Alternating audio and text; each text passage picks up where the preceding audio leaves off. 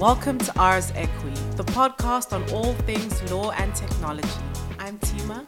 I'm Paul, and on this episode, traveler surveillance. So today we are joined by our friend and colleague Anthony, who is doing his PhD thesis in the area of traveler surveillance. So we thought we would bring him in because he's really knowledgeable in this area, and he's definitely the best person to talk us through exactly what's going on in the area of traveler surveillance and what we should be concerned about. Hi, Anthony. Hi everyone. Thank you for having me. It's a real pleasure to be chatting with you tonight, and I'm looking forward to the conversation. Yeah, great having you. We want to talk about traveler surveillance this time, so how your movement is being tracked when you cross borders. And recently there has been a lot of development in this area with especially the visa application process, but also for EU citizens and how their movements across borders and via planes and everything is being tracked and how this information is being shared between countries, but also to law enforcement. So we want to look into how this works and what the background of this is, and really what the framework of all of it is. So how much data is being processed and for what purposes and what is happening to my information.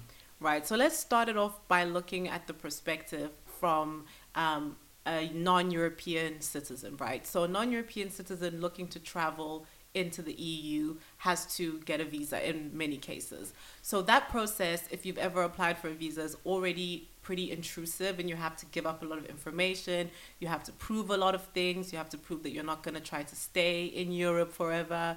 You have to prove that you have means to move around, means to return home.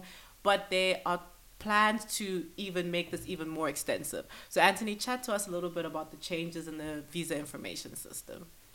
Okay, so I think when talking about changes to how the system is operating now, we need to start talking about its biometric component. Currently, the VIS, how is it called, collects fingerprints of visa applicants. So people who want to apply for a short stay visa within the EU, the so-called Schengen visa. So for example, they want to visit the European Union for tourism purposes or to visit a family relative.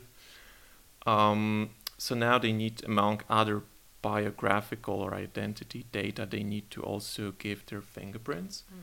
And the visa information system has its component that allows comparison and identification of people via the fingerprints. And on top of that, the pending amendment of the visa information system introduces a facial recognition component as well.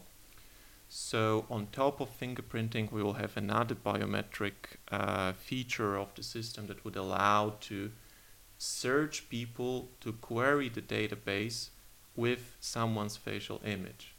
Okay, so this is probably the most significant change. Now, why is this happening? Because, this is all for immigration purposes. At least that's like the primary goal of this, right? Well, this is a broader problem and a broader debate that it goes far, far beyond the visa information system and short stay visas.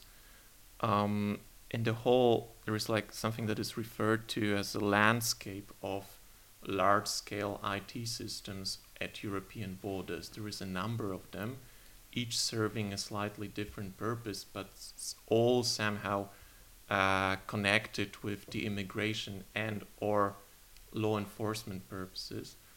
And now they are undergoing significant amendments, significant changes, and also significant development. And part of that is that the biometric functionalities of those systems will be extended and expanded. And facial recognition is the primary example here. So this is not only the VIS system, but also, for example, Eurodac that will be extended with this functionality that would allow to search the database with someone's facial image. I don't know if we want to get into on a such detailed level, but we will have also something that is called the interoperability of those databases in the near future, in the next 2 or 3 years, all of those 6 or 7 databases will be talking to each other. They will talking to each other through a shared biometric matching service. So this is a component that will store biometric data from all of those systems, from the visa information system, from the Eurodac, the European dactyloscopy, from also the new systems that are being currently developed, and it will combine it all together under one roof. So I think it's important that we see this as a broader trend, as a broader phenomenon that has its very specific impact on the visa information system, but it has its reasons somewhere outside the system. And this new database, this is the Common Identity Repository. I mean, this is something slightly different. Okay. So within the interoperability package that will connect all those databases together, it has several components. One of them is the Common Identity Repository that will extract biographical and also biometric data from different systems and put them together. Mm-hmm. And then from those biometric data in the Common Identity Repository, biometric templates will be extracted and stored in the shared biometric matching service. I know this sounds awfully complicated, so just... I mean, honestly, this is one of the biggest problems with understanding what is happening here, that you can't just start talking about it, because there is so much background knowledge necessary that it also is a huge a research issue. So just as an explanation, the difference between biometric data and a biometric template is that when I take a picture of your face, this is biometric data. Mm-hmm. And then if software extracts the characteristic points of your face that allow distinguishing you from another person and saves this in a mathematical binary code, then this is a biometric template. So the actual comparison is not happening with images, but with the template, with the mathematical representations of characteristic points on your face or on your fingertip. Okay. So in line with that, I mean, I read that the plans are to apply these to children below the age of 6. What is the reasoning for needing such extensive information on little children traveling with their families? I mean, just so maybe let's start with a small distinction. There will be an age limit for fingerprinting, and this age limit will be 6 years old. So kids below 6 will not be fingerprinted when, for example, applying for a short stay visa. But there is no similar age limit for facial recognition and taking facial images. So when a kid will be applying for visa, there is no real limit for below which it will be illegal to collect their facial images. Which is very weird, because how are you going to do facial recognition on a baby? And if it grows up, nobody will, you don't know what it looks like, right? Yeah, I mean, it sounds stupid. What? But I don't know, honestly. I don't know what's the rationale behind this.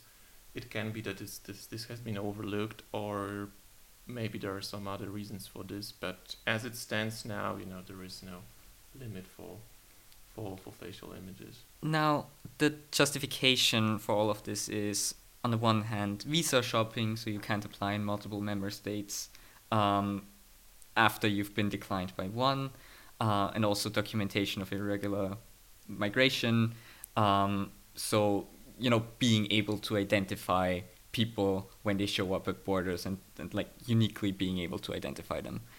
But there's also this law enforcement access to this, and this kind of changes the purpose, and this is something that is quite interesting and quite dangerous, right?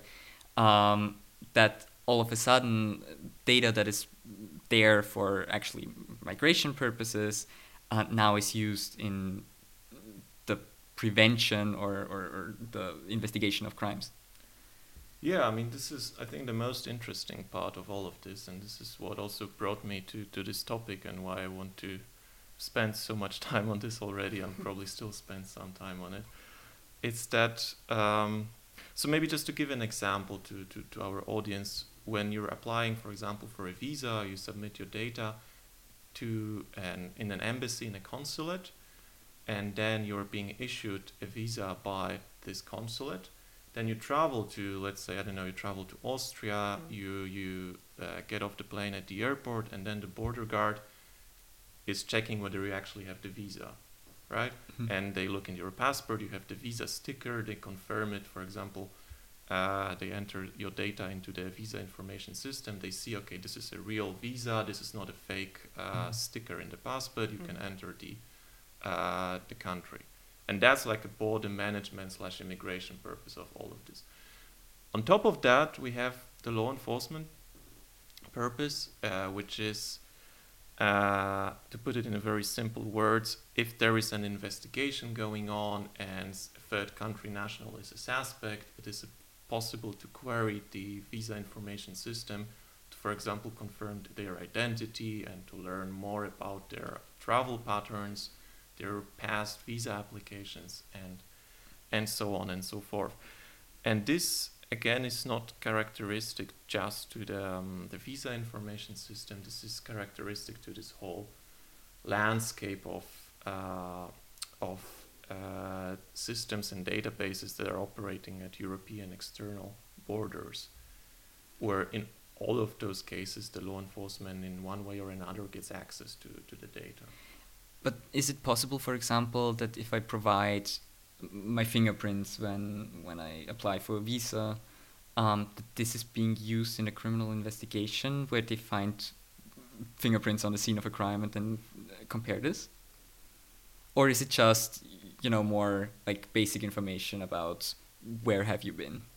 I mean, both, depending on the scenario, but it can be both. So if there are fingerprints collected at a crime scene and there is a suspicion that a third country national may have been involved, it's possible to query with the fingerprints that are collected and are yet unknown to whom they belong. It's possible to query the system with those to see if there is a hit, if there is no hit. But I think it's really interesting here, the distinction between EU citizens and non-EU citizens, because you don't do this for EU citizens. No, of course not. Of course not. And this decentralized aspect of all of this, that the data are stored centrally for third country nationals, is especially interesting if you think about how this works for EU citizens. So there is a new regulation that will enter into force in August this year, which requires that member states of the European Union will be issuing new formats of identity cards, national IDs. And those identity cards are supposed to store within themselves 2 fingerprints and a facial image, so biometric data of the EU citizens. But this is a different model. This is a decentralized model where everyone will be carrying their biometric data in their pocket, in the wallet. And if needed, they will have to present them to a certain authority that will have the power to check what's on that. And with third country nationals, there is a whole different approach to this, right? So we are building a database, for example, the shared biometric matching service that will store data on 400 million third country nationals. It's crazy. And I think what's also crazy is the storage period, right? So you're allowed to come into the EU for a period of 90 days? 90 days. And thereafter, all of that information will be kept for how long is that? 5 years minimum? 5 years, yeah.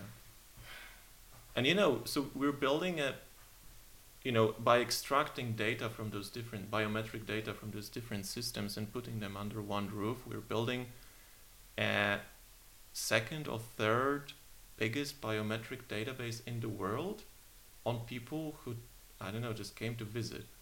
And then left. And then left, right? And did nothing wrong in the process. Yeah, of course, there are people who violate the visa requirements and they are overstaying and then they commit crimes and do whatnot. But, this is also so interesting for me that we're speaking here in general about people who did not do anything to, give rise to a suspicion against them. They just want to enter. They are this traveler who is embarking upon a travel and they want to come here and they want to see, Germany or France. And spend money and add to the economy and participate in what's going on here. Yeah, exactly. So, I think it's interesting. Many people approach this with this certainty that this is obvious and this is normal or even natural, that countries have the right to know who is entering their territory and for how long and when they are leaving. But it gets the most interesting when you look at it from the perspective of the Charter of Fundamental Rights, which its Article 8 and 7 reserve the right or grant the right to protection of personal data and privacy of one's life to everyone, not just to EU citizens. Now, I also think this is interesting because there will be a new system called the European Travel Information Authorization System, which essentially applies to third country nationals that come from countries where they don't require a visa. So it's essentially visa-free stay, but you still have to fill out, similar to the US, you have to fill out the pre-registration, and there is a whole process behind this. So it kind of becomes very similar to a visa application process.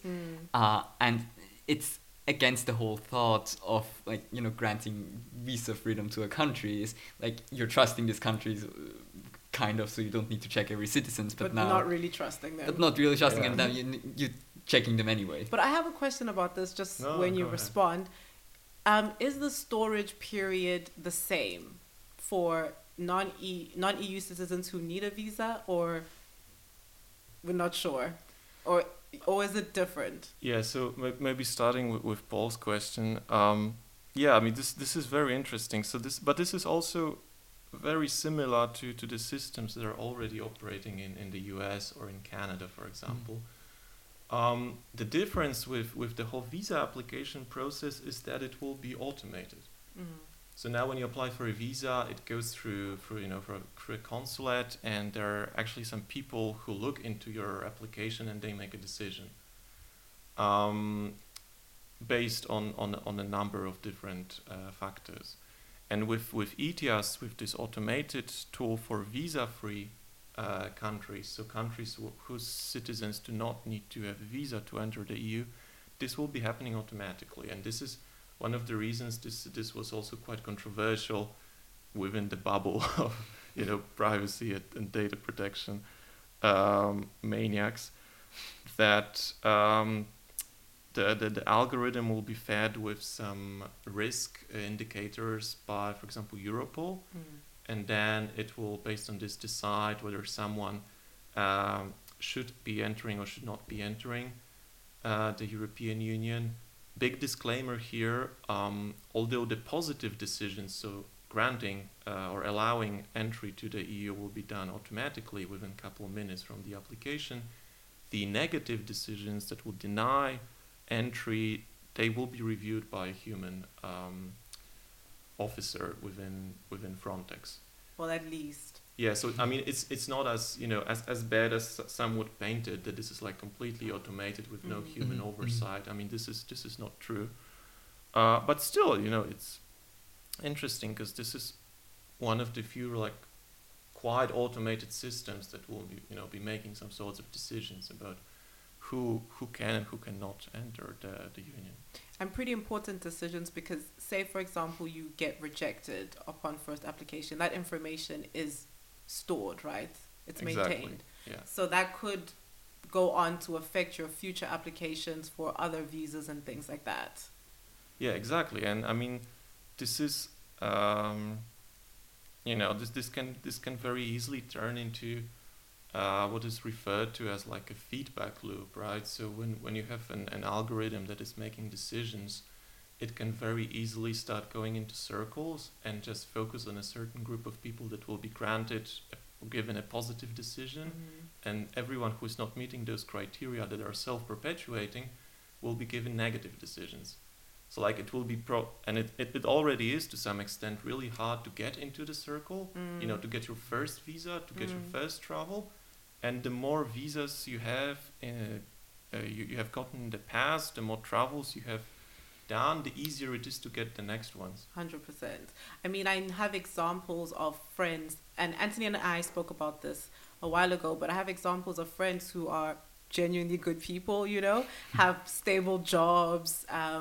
So there's no threat that they're going to come to Europe and stay and overstay. They have jobs, they own homes, things like that, but they've just never really traveled that much. And then they get rejected often because they fit a specific profile, you know, black male African between the ages of 20 to 35. And the notion is that is the type of person who will not come back. So you often get into a place where you get rejected 3, 4, 5 times from different embassies, and it affects your travel history for the rest of your life. Getting a work permit in another country becomes really difficult. All sorts of things. It makes it really difficult moving forward. No, absolutely. And I mean, here, this is a problem that goes far, far beyond that, travel surveillance. This is a problem of how algorithms are making automated decisions about people. And, the role played here by statistics, where, it's just because you look at a problem and you define certain criteria that you think that will help you understand the problem. What the statistics is showing you is not the real world, it's just the criteria that you're looking for. And it doesn't necessarily have to be the true reason for someone's behavior. So this is, this whole debate about correlation and causation that is very, very oftenly mixed up by people looking into these issues. Definitely. So there's going to be changes with relation to permanent residents. So how does this affect them? Because they're kind of in the middle, right? So they're not fully US citizens yet. I mean, EU citizens yet, but they do have certain rights and, certain requirements and things like that. So what are the changes in that regard? Yeah, so just maybe to explain briefly, if someone is a permanent resident in the European Union, it's pretty much the only difference between them and an EU citizen is the passport. But they can live here, they can work here, they can learn here, they can study here. And so far they were not included in, for example, the visa information system or others, and they were treated rather equally to EU citizens than to third country nationals who come here just for a quick, brief period of time. But this may change, and this is part of the amendment to the visa information system, where it is planned that also permanent residents and their data about their permanent residentship will be stored in the visa. And this is coming, I don't want to say dangerously close, but this is getting really close to the legal status of EU citizens. And this really, when you think about it from the legal perspective, from the perspective of fundamental rights, it really raises the question, if a permanent resident can have their data, including their biometric data, their fingerprints, their facial images, stored in one centralized database, and those are people, they are not coming in and out, through the border constantly, they're living here, then what stops, from the legal perspective, from including EU citizens in those databases? Because honestly, I do not believe that having a passport or not is enough under Article 52 to restrict, someone's right, for example, the right to protection of their data or privacy of their life. So I don't know. This is very interesting, and I'm very much looking forward to someone challenging this in the Court of Justice of the EU, to see how this will play out. So do you feel like it will get to a point where EU citizens are included in these databases, or do you feel like it might still be a while before we get there? And what's really stopping that step? Yeah, I mean, we got to trace back like the history here, right, to get an understanding. And if you look at because when the Commission is suggesting a new legislation, they have a proposal with the legal text, and on top of that they have something that's called an explanatory memorandum. It's just like a written text, normal text, where they explain in plain words why they want this legislation to be passed. And there is one phrase that keeps reoccurring in each and every of those legislations in the field during the last, 20 years. And that's a phrase, information gap. There's an information gap. And it goes like this. One database is created, and then it can be argued that since we have this database, we see that we are missing data about people who are not in this database yet. So what do? We create another one. That's how we ended up with, I don't know, I have lost count, it's like 6 or 7 databases now. Each and every one of them starting with this information gap explanation. And this also goes to the law enforcement access, right? So it is also a very common justification right next to terrorist attacks. I mean, you would be surprised to see how many terrorist attacks are included in explanatory memoranda to justify law enforcement access to those databases. I mean, I guess you have pretty much all of them in the last 20 years in Europe. Yeah.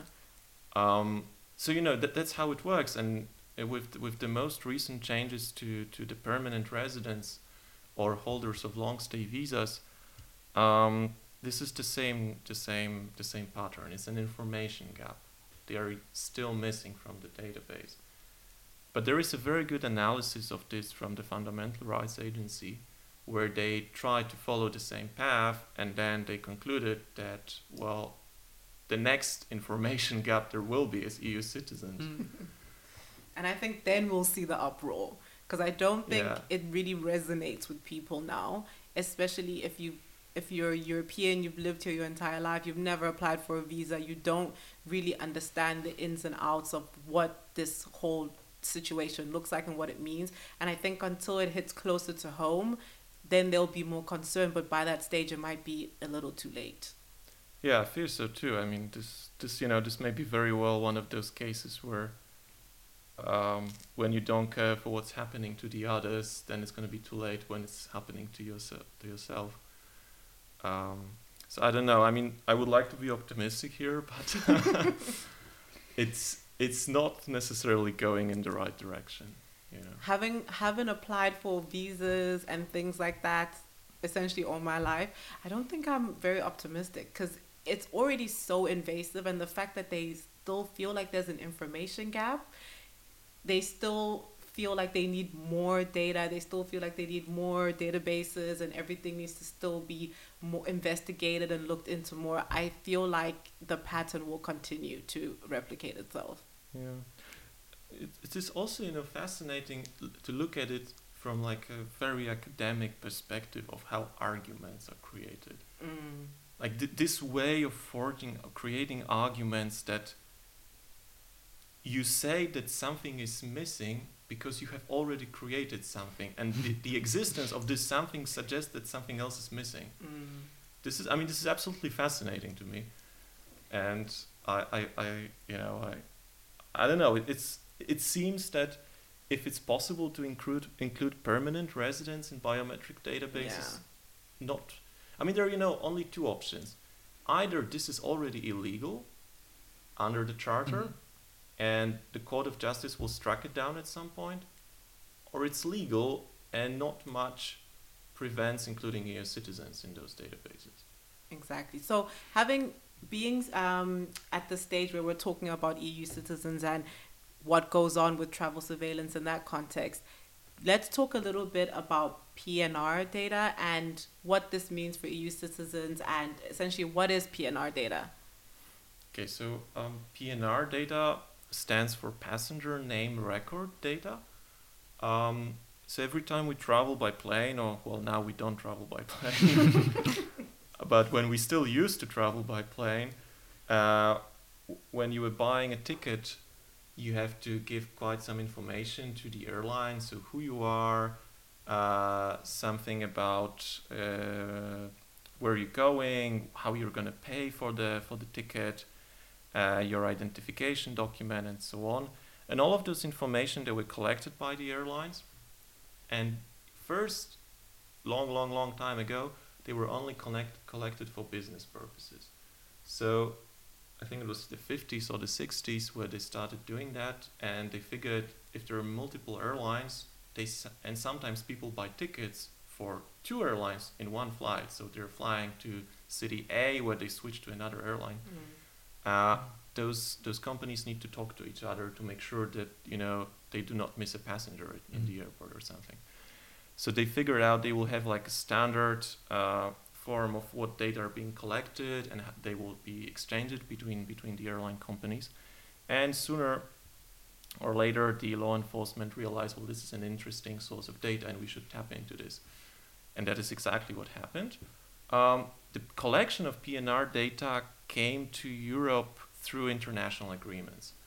So this was, again, in the wake of terrorist attacks. It started with 9/11, when the U.S. government was putting some pressure on their allies all over the world to exchange data on people who fly planes.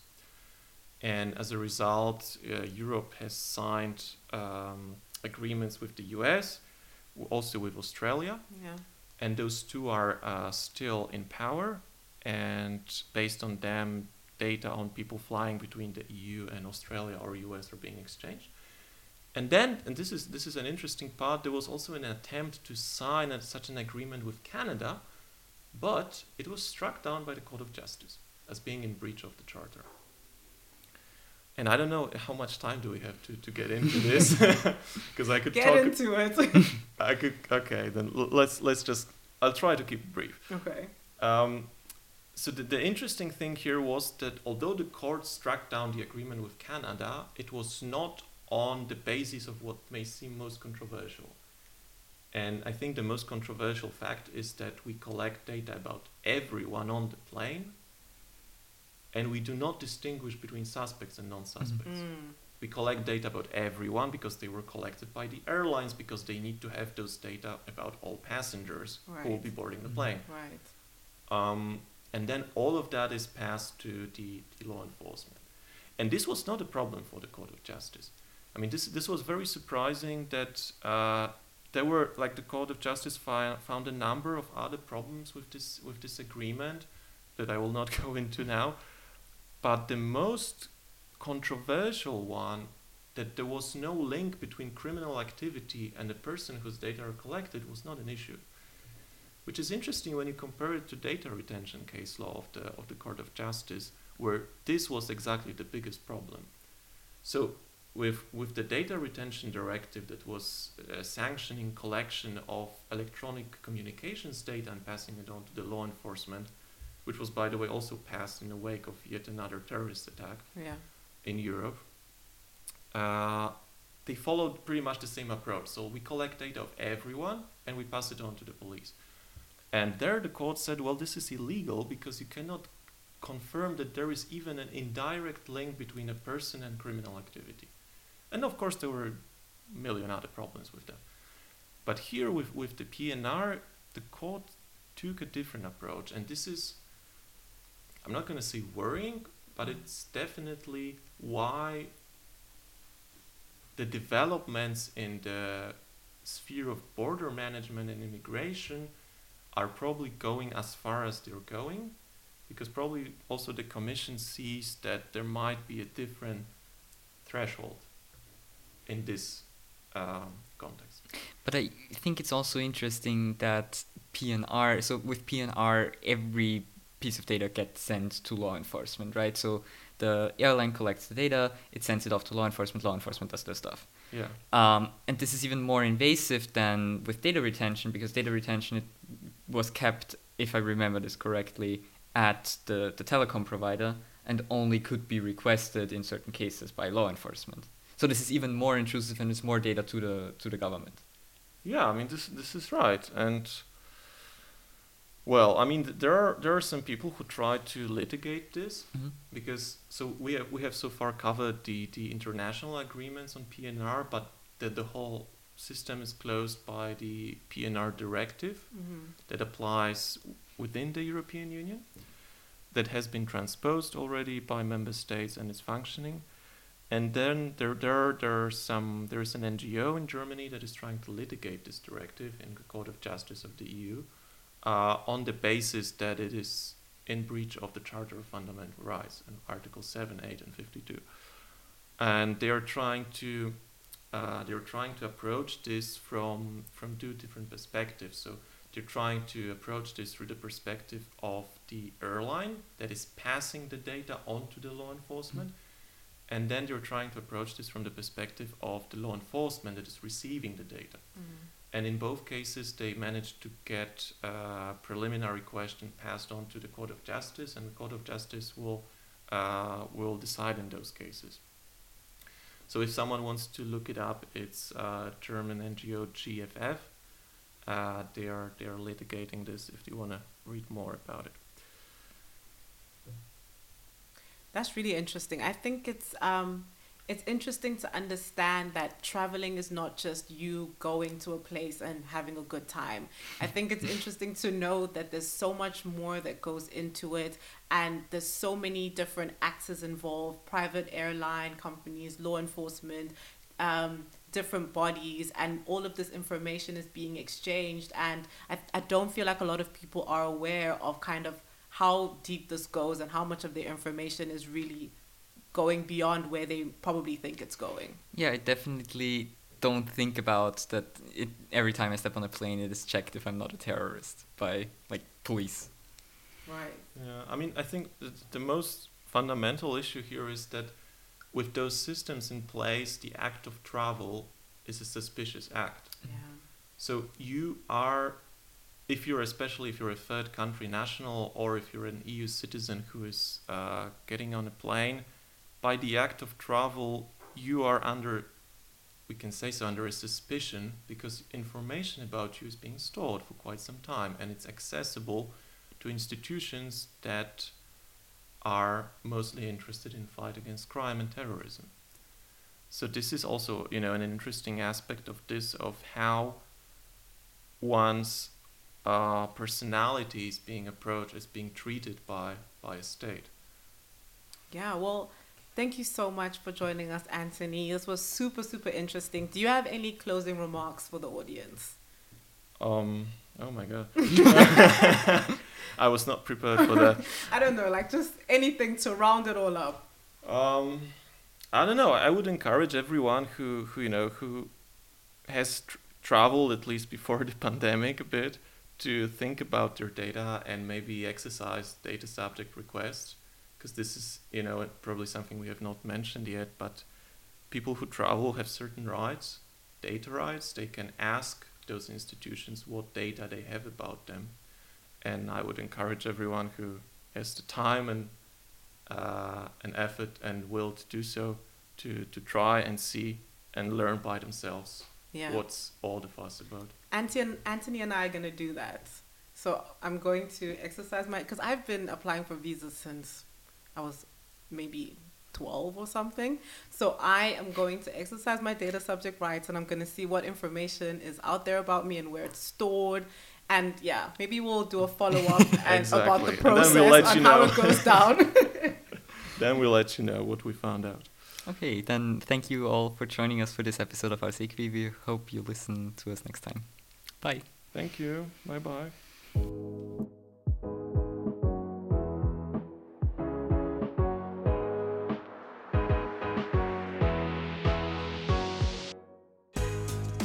Arsekvi is hosted by Tima Onwana and me, Paul Eberstaller. We are brought to you by the Department of Innovation and Digitalization in Law at the University of Vienna. Thank you for listening, and see you next time.